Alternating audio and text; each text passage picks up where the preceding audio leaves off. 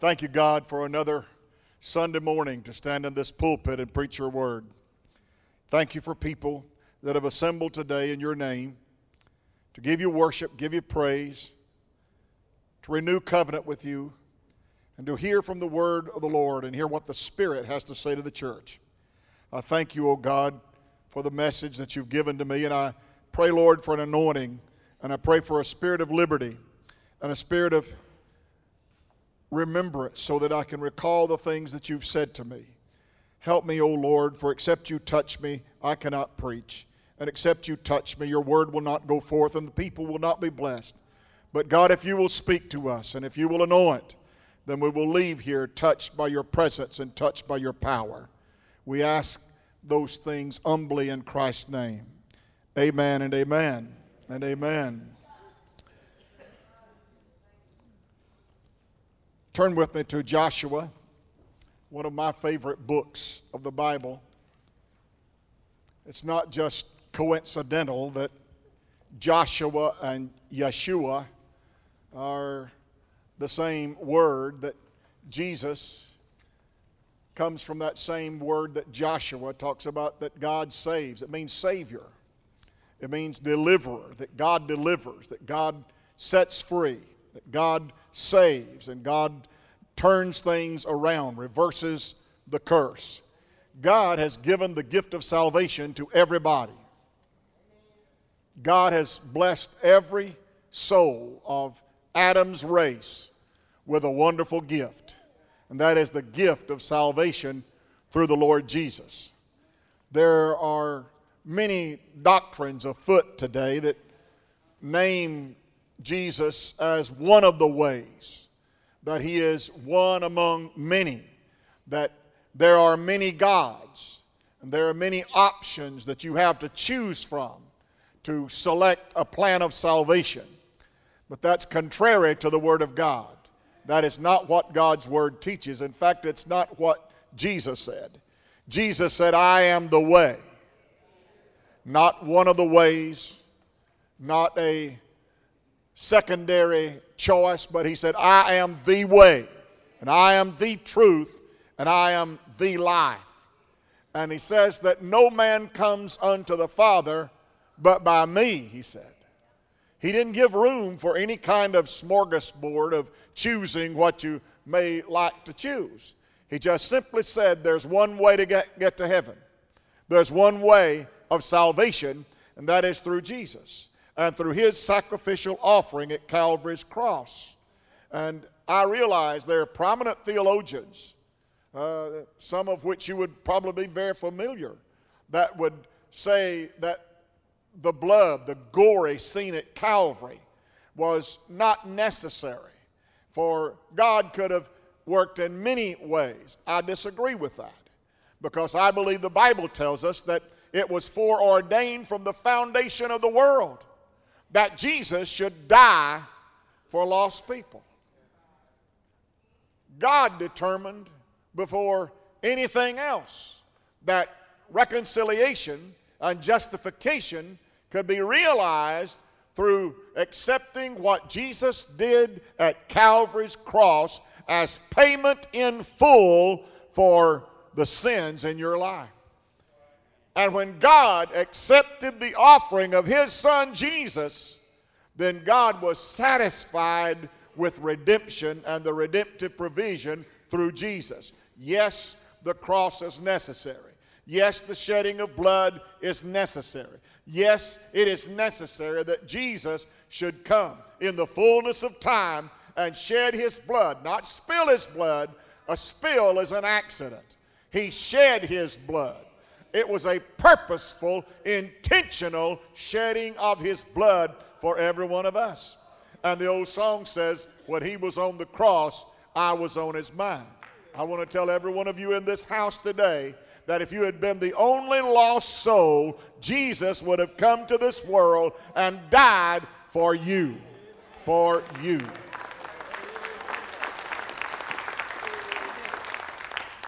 What a all-inclusive plan of redemption and salvation that is. And that is God's gift to everyone. And the Bible tells us in Romans 6:23, the wages of sin is death, but the gift of God is eternal life through our Lord Jesus Christ.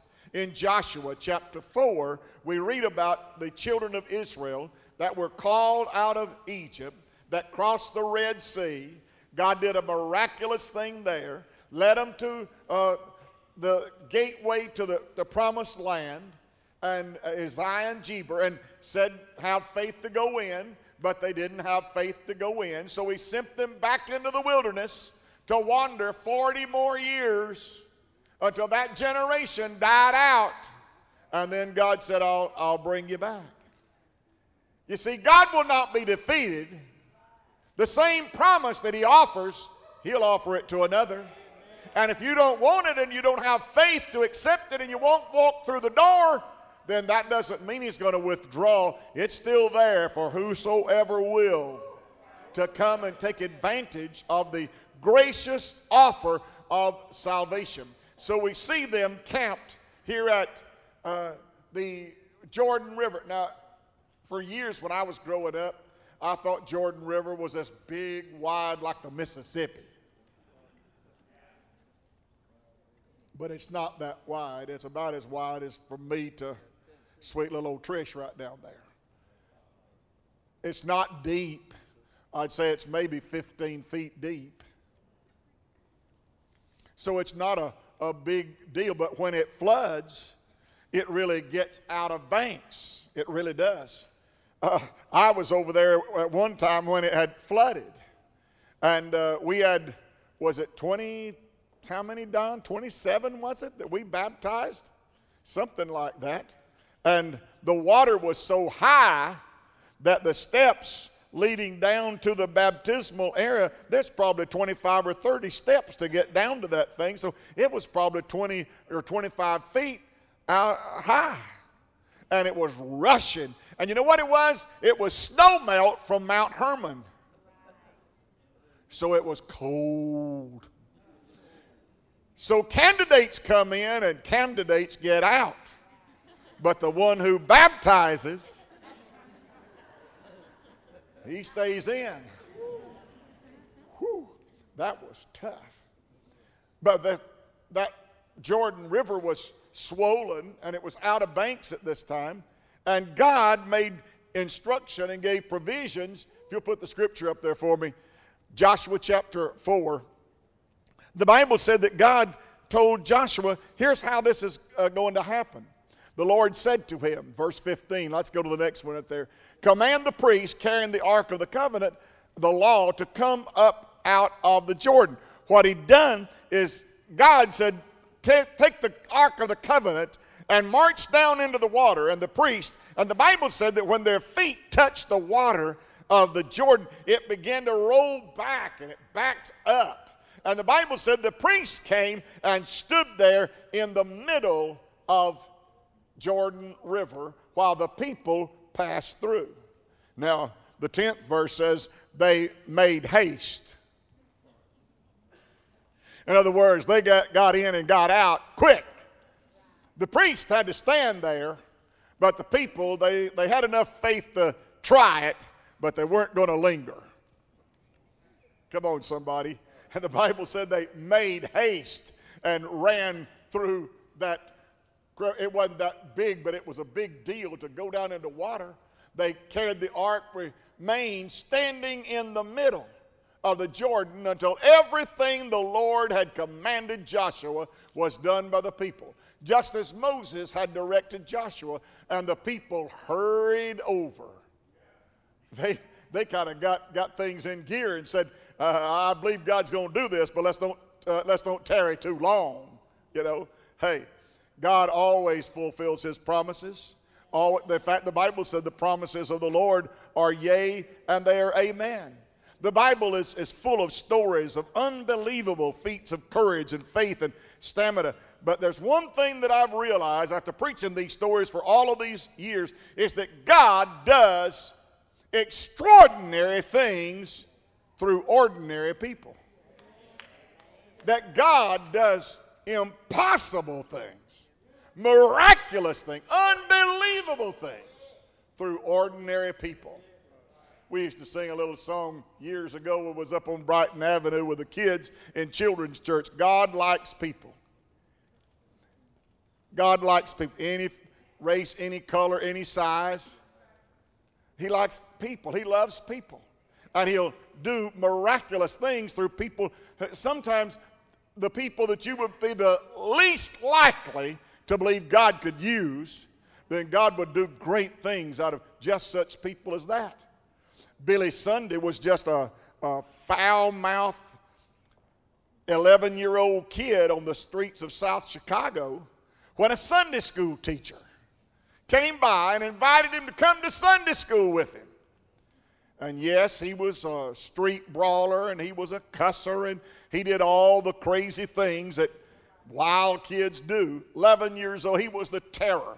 Everybody else in church came to the pastor and complained about that little Sunday kid coming and making life miserable for him. But that Sunday school teacher just kept on.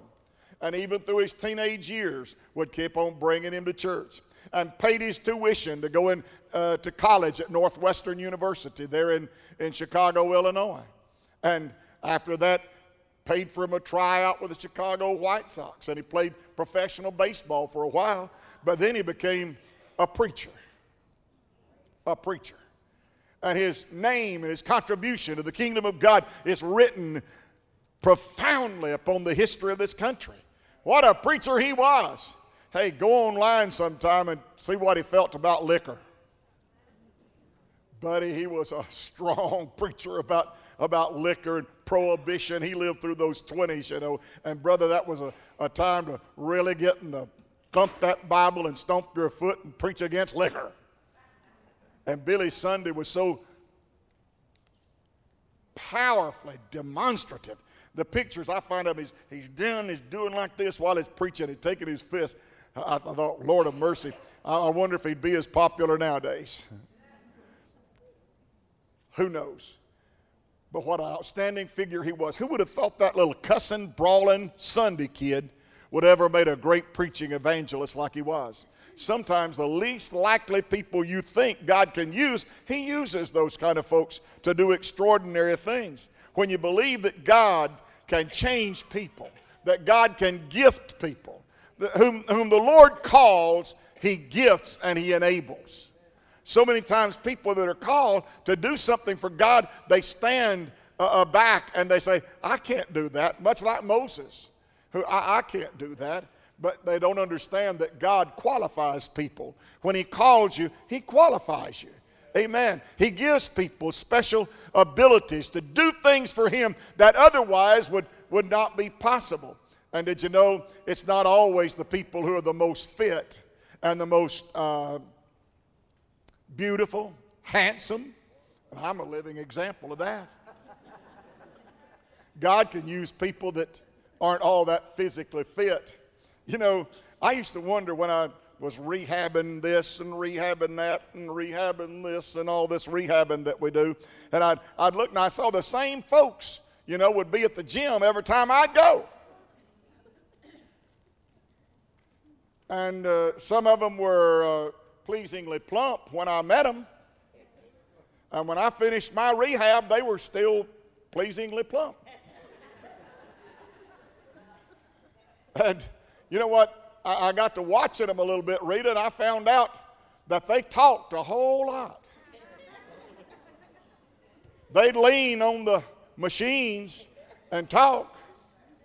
And they'd go over to the treadmill and they'd lean on the treadmill a while and they'd talk.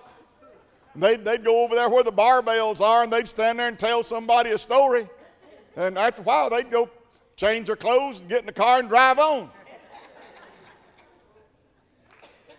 You can hang out at the gym and be unfit. Is that a good word? You can hang out where fit people hang out. You can talk to fit people, but it won't make you fit. You can lean on the machine, but there won't anything happen. You got to do something with that machine and do something with the privilege to come to a place like that and be involved. You see, The people who accomplish the most astounding things for God's glory aren't the people who feel the most physically fit or mentally astute. Often they're the ones who are the least fit to do battle with the adversary. But instead of letting that defect or disadvantage in their physical prowess cause them to draw back, they are undaunted and they go forward to prove that that disability will not keep them from being what God called them to be. Amen. Sometimes a defect will cause you to have more room for God to do greater things. You'll lean on God more. You'll depend on God more. You'll trust God more when you need Him to do things that you can't ordinarily do. You see, when God gives us, He gave them a promised land. Is that a promised land? He said to them, it become a family thing. In Genesis chapter 12, God said to Abraham, He said, Abraham, get up and go to a land that I will show you. And I love the 4th verse of that 12th chapter. It said, so Abram departed. Do you know what that is? That's faith. That's faith. God said, get up and go, so he got up and went.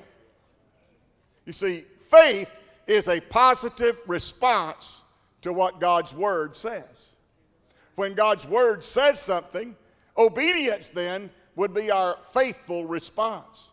And faith comes by hearing, and hearing by the Word of God. So when the Word of God informs us, then obedience then confirms faith has taken hold in our heart and our life. Isn't that great stuff? And I'd like to tell you that, buddy, that was a step into always doing what God wanted him to do, but it really wasn't. In fact, I'd have to tell you that his obedience was incomplete because he started out and God said, don't take anybody with you. And he said, Lot, would you like to go with me? And he said, sure, Uncle Abe, I'll be glad to go with you. Well, he takes him on. Well, they get over at a place called Haran. You're acquainted with that from the Bible lesson not long ago. I call it halfway Haran. You know, a lot of people get halfway.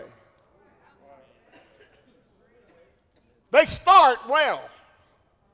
They take a few initial steps well. But they kind of like where they have arrived and just settle down and say, this is good enough. Come on, somebody. I'm called to Canaan, but Haran, halfway Haran will be all right. I think I'll just camp out right here. But then God spoke to him and said, hey, I need to remind you, this is not where you're supposed to be. You stopped too soon. You quit too early. Keep on going. I've got something great for you, and this is not it. Hey, come on. Somebody touch somebody and say, this is not it. Praise God, this is not it. How often you quote it to me sometimes. Brother Irwin, this is the day the Lord hath made, and I will rejoice and be glad in it.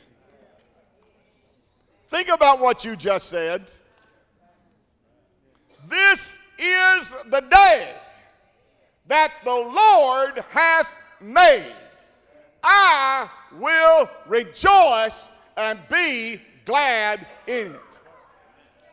Now, you made several affirmations right there. Who made this day? Say it again. Who made this day? The Lord made this day. Who did he give it to?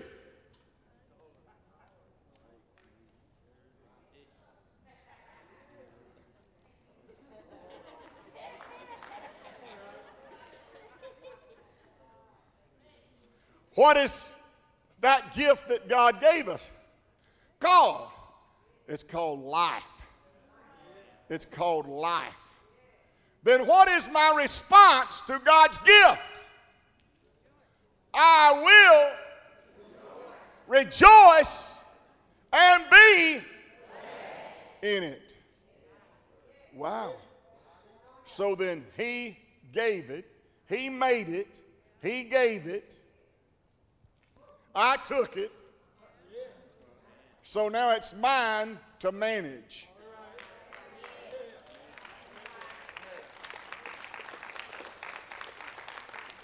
The Lord made it, and then he gave it.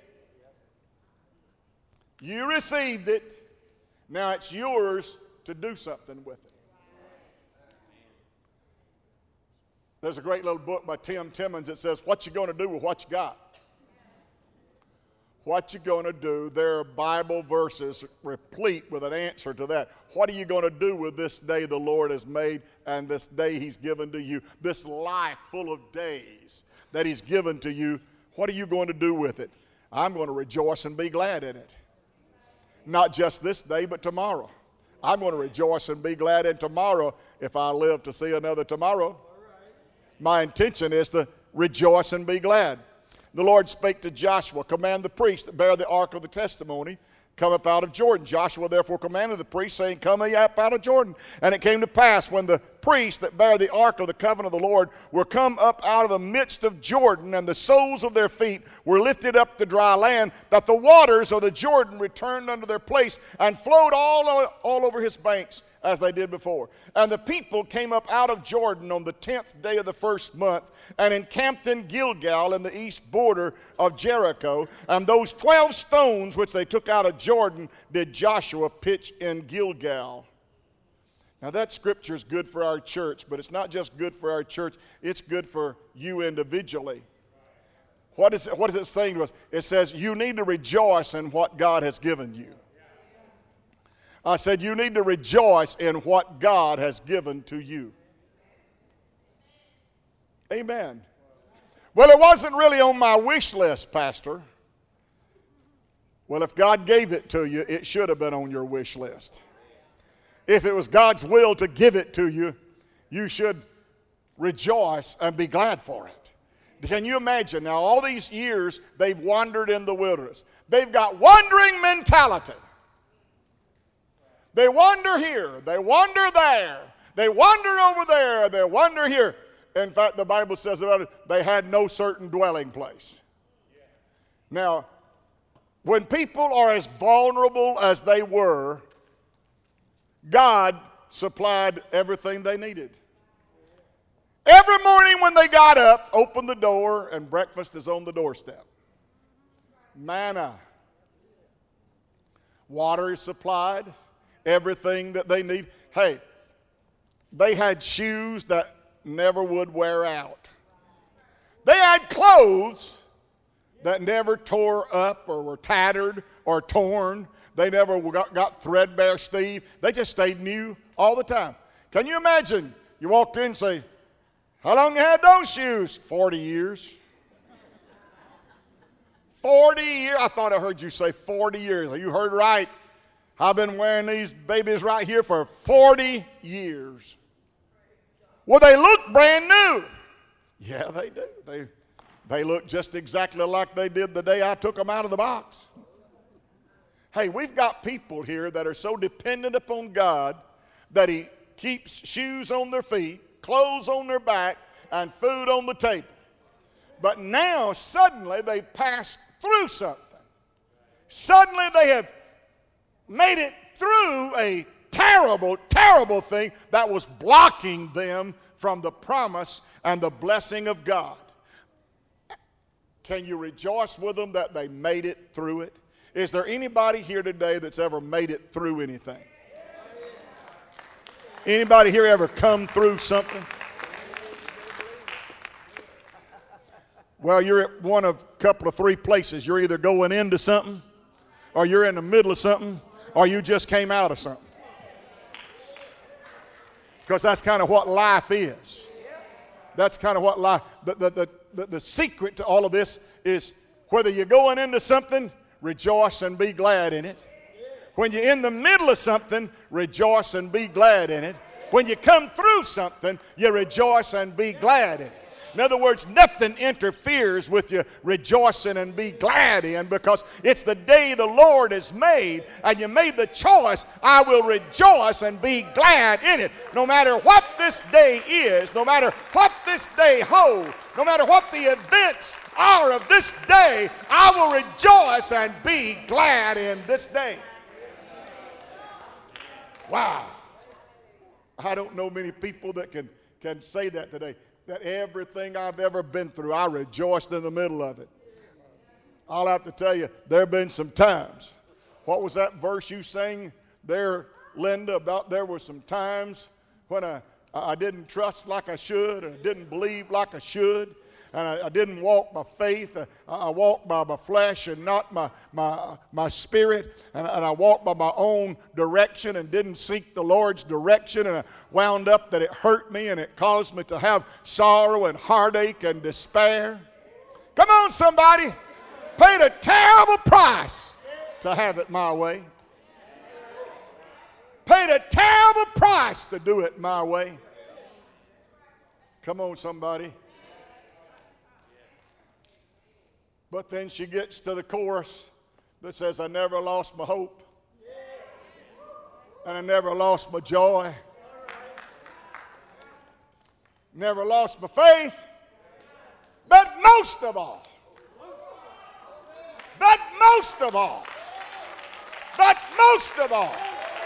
I never, ever lost my praise.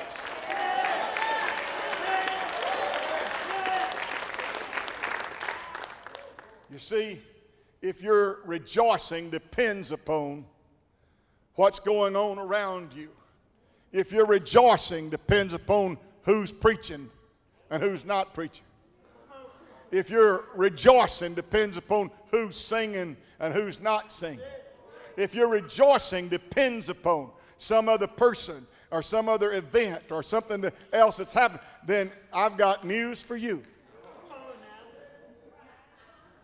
The kind of rejoicing that I'm talking about doesn't ride on the coattails of any individual. It doesn't depend upon the approval of anybody else's rejoicing or not rejoicing. In fact, there may be some folks that'll come around and kind of scold you for your rejoicing. There may be some folks that'll tell you, you don't really have a right to be rejoicing. You really ought to be mourning and be sad. Why is that smile on your face? And why are you rejoicing? Why are you saying, praise the Lord, and all that stuff? Why are you saying that? You ought not to be talking like that. You ought to be sorrowful. You ought to be grieving. No, I made a decision. This is the day. This is one of those days.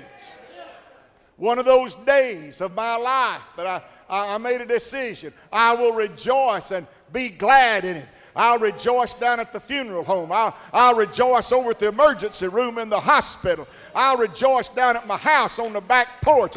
I'll rejoice driving down the highway. I have determined that His praise will continually be in my mouth. I will rejoice in the Lord always.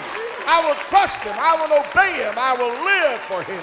I'll serve Him, and I will not fail to rejoice evermore. Glory to God. Brother, on Friday nights when we used to find scripture scrambles, John 11:35 was the first to go. Jesus wept. Next one is 1 Thessalonians 5:6, rejoice evermore. Rejoice, short verse, but big message. Rejoice evermore. For all time, for all occasions, at all places, in all situations, evermore. Rejoice evermore. Can you say that with me? Rejoice evermore. Yeah, evermore. Yes, sir. It's a choice. I said it's a choice. I can do what my flesh wants to do and withdraw. I can go back in my little cave, come on, where it's kind of solitary and it's kind of gloomy and it's kind of dark and it's kind of desolate. And I can hang that little do not disturb sign out there.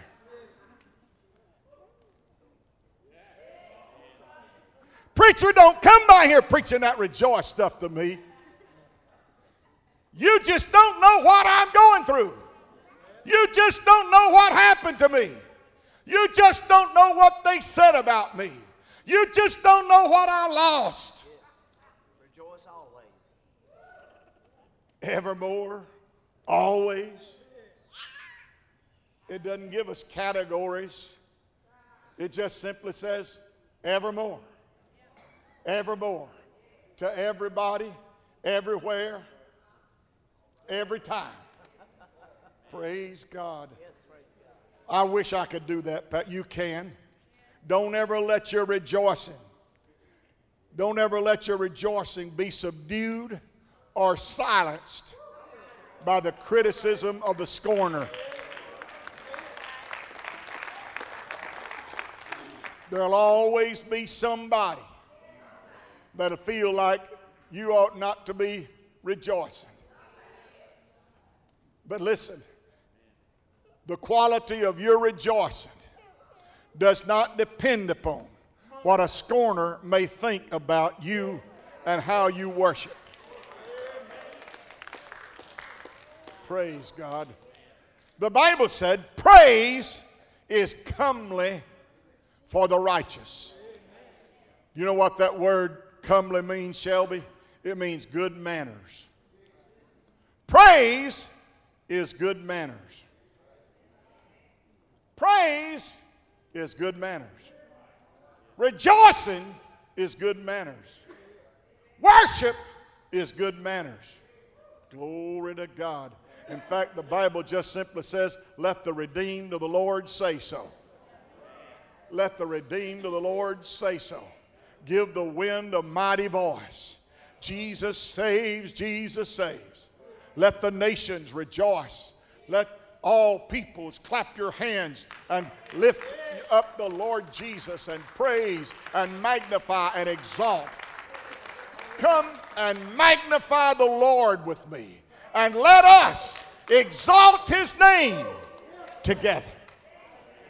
You see, if you do what you do to persuade people or impress people, if I preach to make you happy, then I have missed the mark. If I preach because you expect certain, I've missed the mark.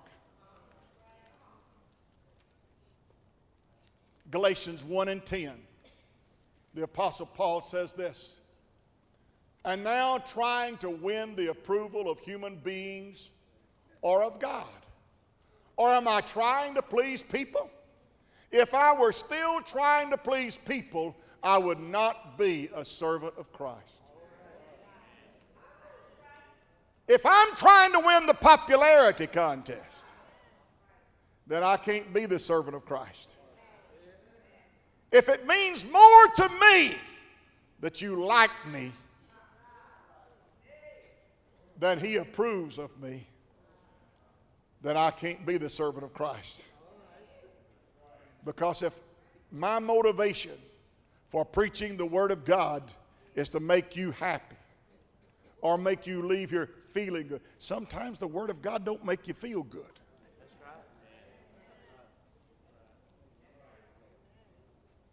Well, Brother Jerry, that comes as a surprise to me.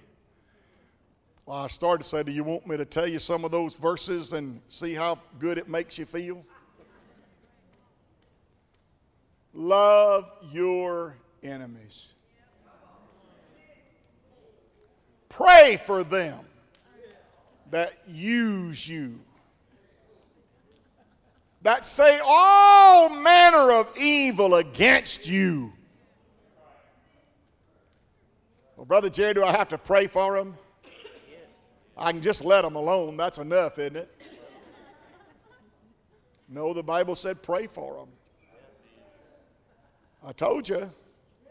If a man asks you to go a mile with him, go 2. My Lord, 1's tough enough, preacher. Go 2. Come on. You ask for it. Sometimes the Word of God, if you preach what the Word of God, what God lays upon your heart to preach, brother, it's a tough thing to do. It's a tough thing to do.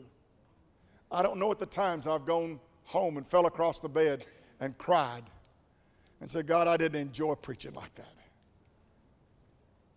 But if you're going to be a true servant of Christ, then the opinion of people has to be secondary to what God called you and ordains for you to do.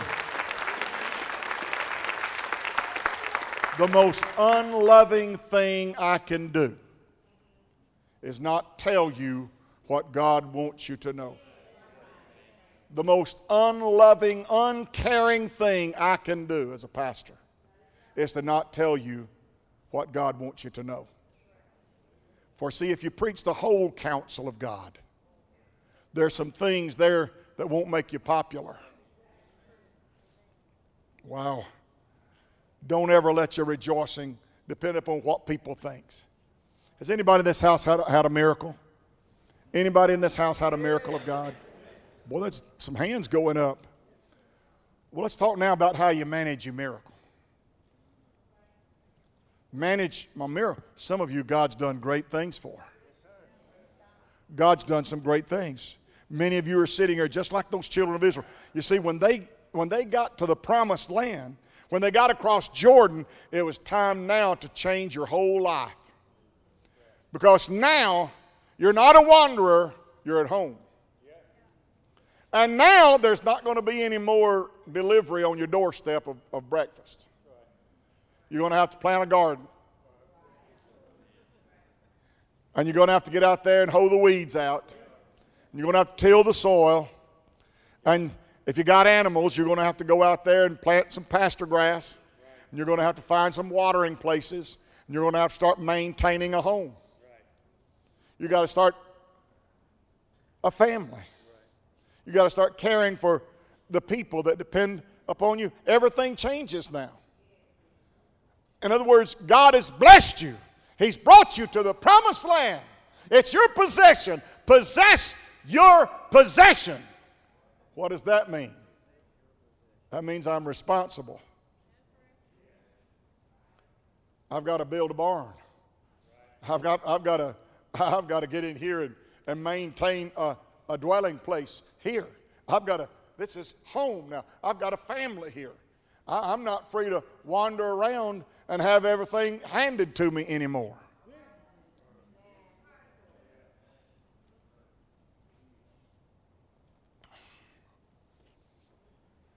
Well, Brother Jerry, I like that hand it to me. I like that. You remember when God told them, he said, pass over this Jordan. Now arise, therefore, and cross over this Jordan. You know, God could have put a bridge over and they could just walked over it. Or God could have just said, hey, let me move y'all to the other side. Let me just carry you over to the other side. There's no need in going through. Let's just go over. I've crossed over Jordan to Canaan's fair land, and this is like heaven to me. Well, that song needs to go another way. I've passed through the Jordan to Canaan's fair land, because some things God don't want to just pick you up and carry you over and ignore the whole thing. Some things are there for a purpose. I used to walk out down up there in those Ohio winters, and Rachel, when she'd see that snow that deep, she'd look at me and she'd say, Daddy, carry me. Carry me. Sometimes when we'd start to walk out on some pavement off the lawn, and it'd be hot summer, and she'd look at me and she'd say, pick me up. Kind of like us, huh? As soon as something gets in the way, as soon as there's an obstacle, as soon as there's a difficulty, a hardship, or something hurtful or painful, God, pick me up. Set me across. But there's some things that God wants you to go through. And isn't it something that they were passing through, and the priests were standing in the middle? Standing in the middle. Is that what it said? In the midst. They stood in the midst. That's where I have the most trouble, don't you? Is the middle.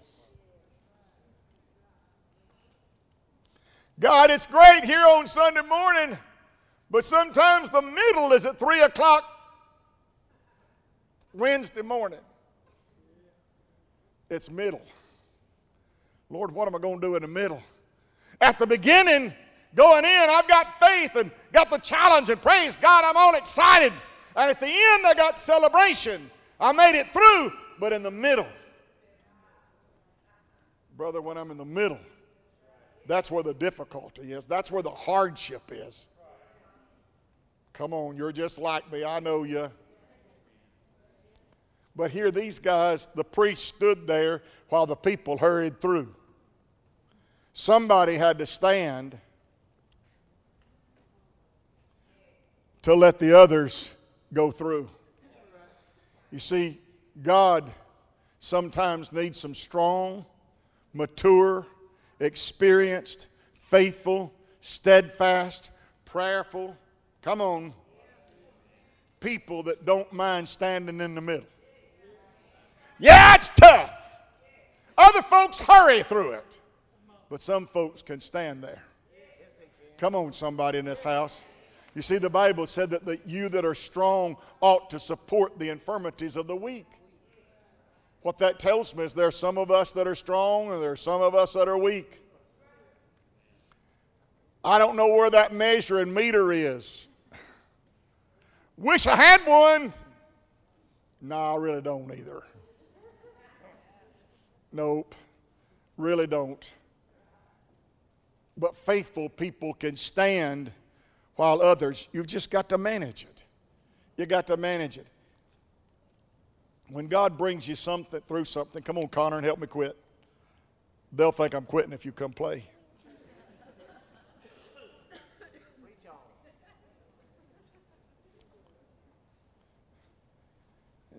In 1 Peter chapter 1, 1 Peter chapter 1, verse 6 through 8. Wherein ye greatly rejoice, though now for a season. Charos is the Greek word.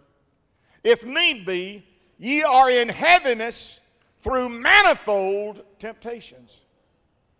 Well, what's going on? Well, we said we was going to rejoice and be glad in it, but we came to a day that was a severe day. It was an intense day. It was a tough time.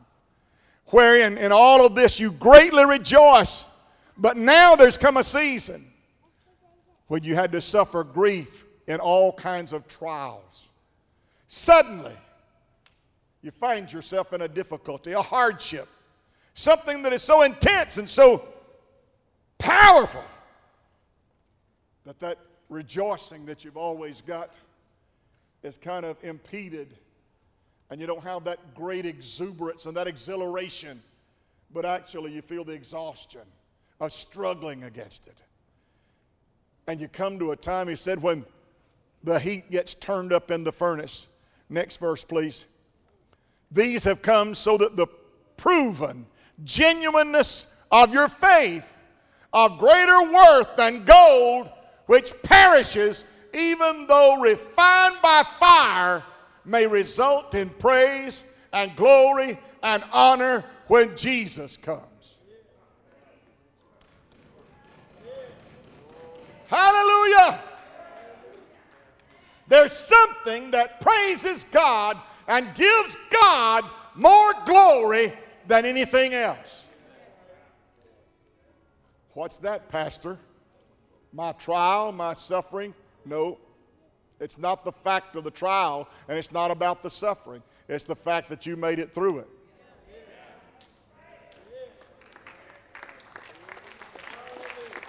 It's not the intensity. It's not how bad it was. It's not how mean it was. It's not about how heartbreaking it was. It's not about how sorrowful it was. The fact that gives glory to God is one thing. What is it? You made it through it. And he said it's more precious. It's more precious than fire-tested gold.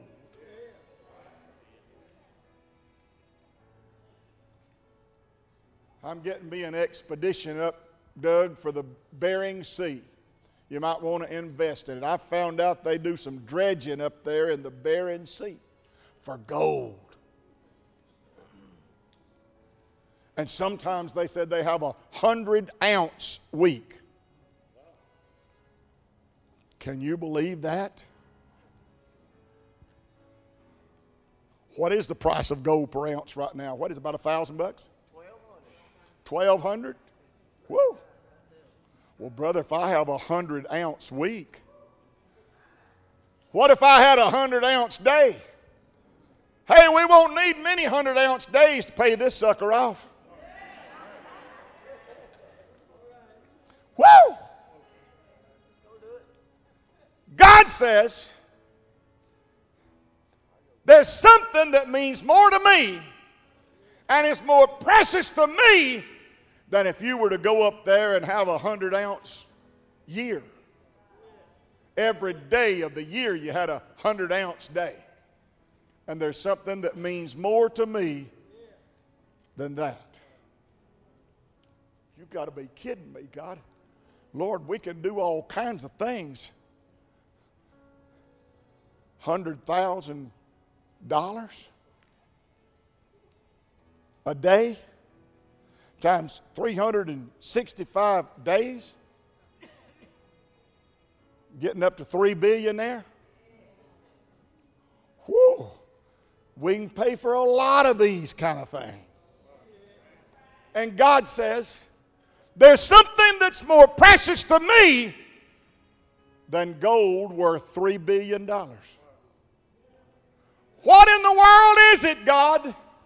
It's when that little Lamb of God named Michelle endures the intensity of the fire and makes it through the dilemma and goes through the suffering and goes through the pain and goes through the difficulty and goes through the hardship, and with faith intact she comes out on the other side. This is the day the Lord hath made. I will rejoice and be glad in it. God said that means more to me than if she has to make $3 billion in a year.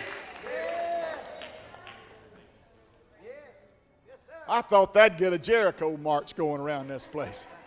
My Lord, you kidding me? You mean God is more praised and more glorified by that sweet little lady making it through a trial than it would be if I was to put $3 billion in this church.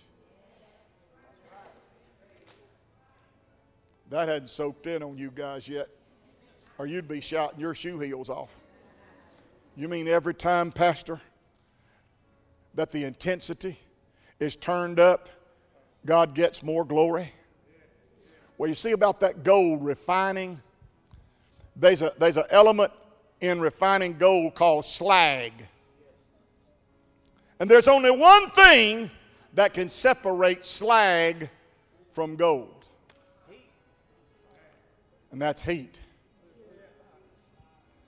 And the hotter you turn it up, the more severe and intense and fervent the heat, the more separation comes with the slag and the impurity, so that the refiner can reach down there and get that slag and dip it off. And then you've got pure gold. You don't have slag and impurity in it. How many of you ever, I'm going to try to close, I promise. How many of you have ever watched those westerns, Charles? I know you have, where they had to get to the assayer's office and file your claim. Because if you could beat somebody else to the assayer's office and file your claim, then nobody else could get your gold. Glory to God. You know who the most important person is in that whole process? It's the assayer. Because when you first discover that there may be some gold in a place, you take it to the assayer. And the assayer determines two things. Number one, he determines the purity of the gold. Yes, it's really pure. It is a vein of gold. Second thing is there enough of it to sink a mine? So when God looks at that life that you live, he becomes the assayer. and he tests the quality of the ore, the gold. And he can only assay and come to a conclusion about the quality of the gold by turning up the heat.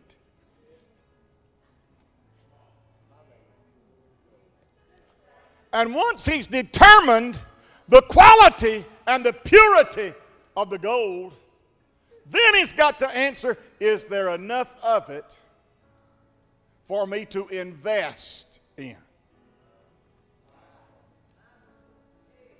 See, when God looks at Trish Watts, he starts the assaying work. And when temptation and trials come, then he's assaying and he's registering the purity of the gold. Hallelujah. And then he determines, has she got enough of that for me to send my son to Calvary's cross? Is there enough there? Is there enough quantity and quality there to validate me investing? Well, you're going to get it in a minute. Investing the blood of my son Jesus to come into the world and die a sacrificial death and be raised in a resurrection that defeats death and hell and the grave. Is it worth me going through the investment of sending my son into the world and dying upon a cross so that there can be a salvation? Is it worth it? Is her faith, is his faith worth? Is the quality there and is the quantity there to validate my investing in Jerry Bozeman? In Tina Winter? Is there enough there for me to invest in Mark Green? Glory to God. So when you're going through that assaying process, and when the fire is turned up, say, thank you, Lord. Thank you, God. Don't wilt. Don't withdraw. Don't get bitter. Don't become angry, because the Lord's trying to assay the quality and the quantity. If he can find the quantity and the quality, he'll say, well, I made a good judgment. When I sent my son into the world to save sinners, I invested wisely in Linda Bolton. I invested wisely in Demetrius McGee. I invested wisely in Charles. I invested wisely in David Chalk. I invested wisely. He assayed the situation and he found faith, and he said, the investment is worth the effort. Oh, you need to give God some praise. Though it be tried by fire, might be found as unto praise at the revelation of Jesus. When is that going to be, Pastor? I don't know. I've been preaching about it 46 years, but I don't know when it is. Nobody knows but the Father, and he knows. And the Bible said he hath appointed a day. He knows when that day is. I don't know when that day is. But there's an appointment calendar somewhere, and there's a day that's got a ring around it, and it says Rapture Day. Go get my people day. Glory to God. In the day when he will be revealed, there's coming a day, hallelujah, there's coming a day when the Lord himself shall descend from heaven with a shout, with the voice of the archangel and the trump of God, and the dead in Christ shall rise first. Then we which are alive and remain shall be caught up together with them in the clouds to meet the Lord in the air. That's the day that it's going to be worth it. I said that's the day that it's going to be worth it, when Jesus is revealed, when Jesus comes. Stand with me all over this place. Praise God. If you're here in this house this morning and you want to pray and talk to God about the quality of that gold, you want to say, Lord, there have been some times when I rejected the heat. There have been some times when I really didn't want the heat to come. But now I realize that you was just testing. You were just assaying. Hallelujah. You were just investing in me. Thank you, God, for caring enough about me to invest in my life and invest in my heart and invest in my family. Praise God. You need something from God? Step out from where you are. Come on down here, let's pray. Come on. Come on. All over this house. Come on. Come on down that aisle and let's pray. Come on. Thank you, God. Come on down that aisle. Praise God. Thank you, Lord Jesus. Thank you, God. Thank you, wonderful God. Thank you, wonderful God. Praise your name, Jesus. Praise your name, Jesus. Praise your name, Jesus. Praise your name, Jesus. Thank you, God. Thank you, God. Thank you, God. Thank you, God. Thank you, God. Thank you, God. Thank you, God. Thank you, God. Thank you for the test. Thank you for the investment. Thank you, Lord, for the challenge. Thank you, Lord. Thank you, Lord, for life. This is the day the Lord hath made. I'll rejoice in this day. I'll rejoice in this day. I'll rejoice in this day. I'll rejoice in this day.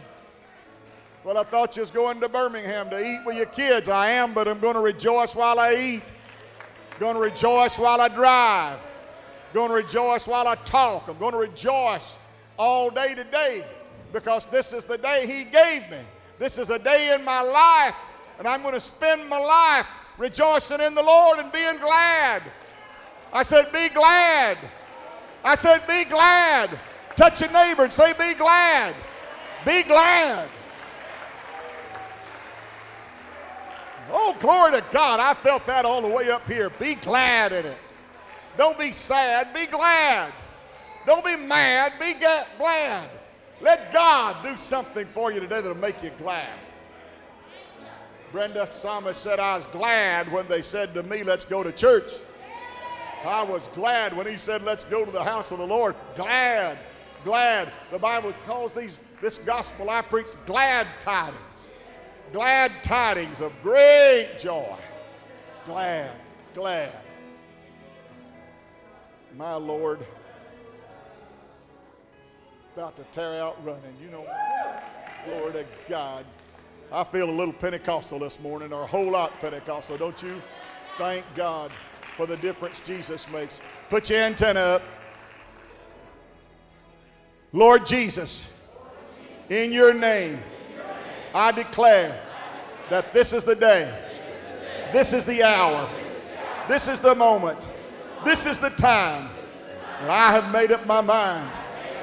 I'm going to live my life rejoicing in the Lord and being glad.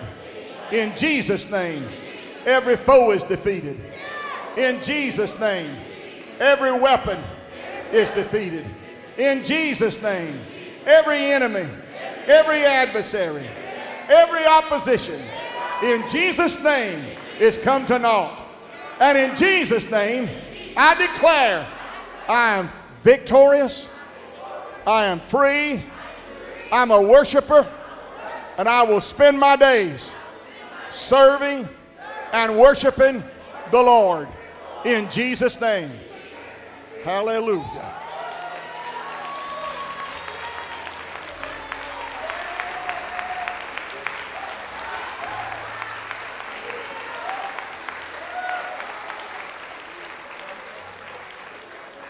Glory to God.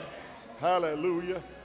When I was a little old boy, my daddy was preaching revival, Brother Jennings, in Murfreesboro, Tennessee. First elevator I ever got on in my life was at a department store in Murfreesboro, Tennessee. A lady in the church where he was preaching a revival said, evangelist said, I bought you a pair of shoes. They're paid for. You just go to the shoe department at the Vogue. At the Vogue. And said, I've already paid for it. It's already done on my account. You pick out any pair you want. They'll fit you. You go by there and get them. I went with my daddy and went up the elevator to the second floor to the shoe department. Real nice place, Rodney. I'm talking about way up here. They were all dressed in the same uniforms, you know, and all real pretty people. Pretty people. And me and that Cherokee Indian daddy of mine went walking in that department store, stuck out about like a daffodil in an onion patch. And my daddy said, that lady told me she'd bought some shoes. Oh, yes, sir, come right on over. And he went over and it's fitting him. He said, we got a special on. Said, when anybody buys a pair of shoes, said, we've got a little recording device over here. We can make a little recording if you'd like to. And Dad said, that sounds good. I'd like to do that. He said, well, what are you going to do? Dad said, I'll sing a song. He said, well, have you got any instrument to play? And said, no, I hadn't got it with me. If I'd have known I was going to do this, I'd have brought it, but I didn't bring it. But that's all right. He said, I don't need one. And that salesman, Ray, started motioning all them other salespeople over there. Jeff, y'all come on over here. We're going to have some fun with this local yokel. Got over there and he said, now I'm going to turn these knobs. When I get them right, I'll nod at you. And said, what are you going to do? He said, I'm going to sing a song. He said, what are you going to sing? He said, I'm going to sing It's All Over Now. He said, well, I don't know that, but it'll be all right. He said, I'll nod at you. And he nodded at my daddy. And Daddy said, oh, Jesus is my dearest friend. I'm glad I'm not what I have been. I'm saved, I'm free from every sin. It's all over now. He took this soul and made it glad. Removed the things that made me sad. I'm glad to lose that load I had. It's all over now.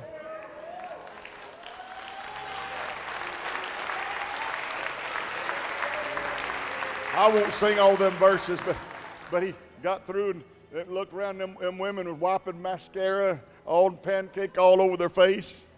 He said, I tell you what, said, I'll turn that right over, and said, you can make one on the other side of it. And Daddy said, well, just turn it right over. I'll sing you another one.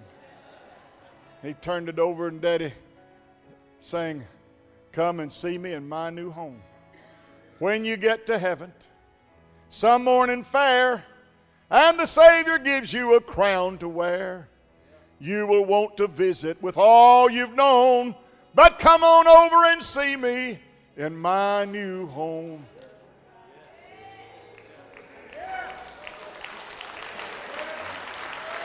See, they followed us down that elevator and out on the sidewalk and all the way to the car and said, where'd you say that revival was you was preaching?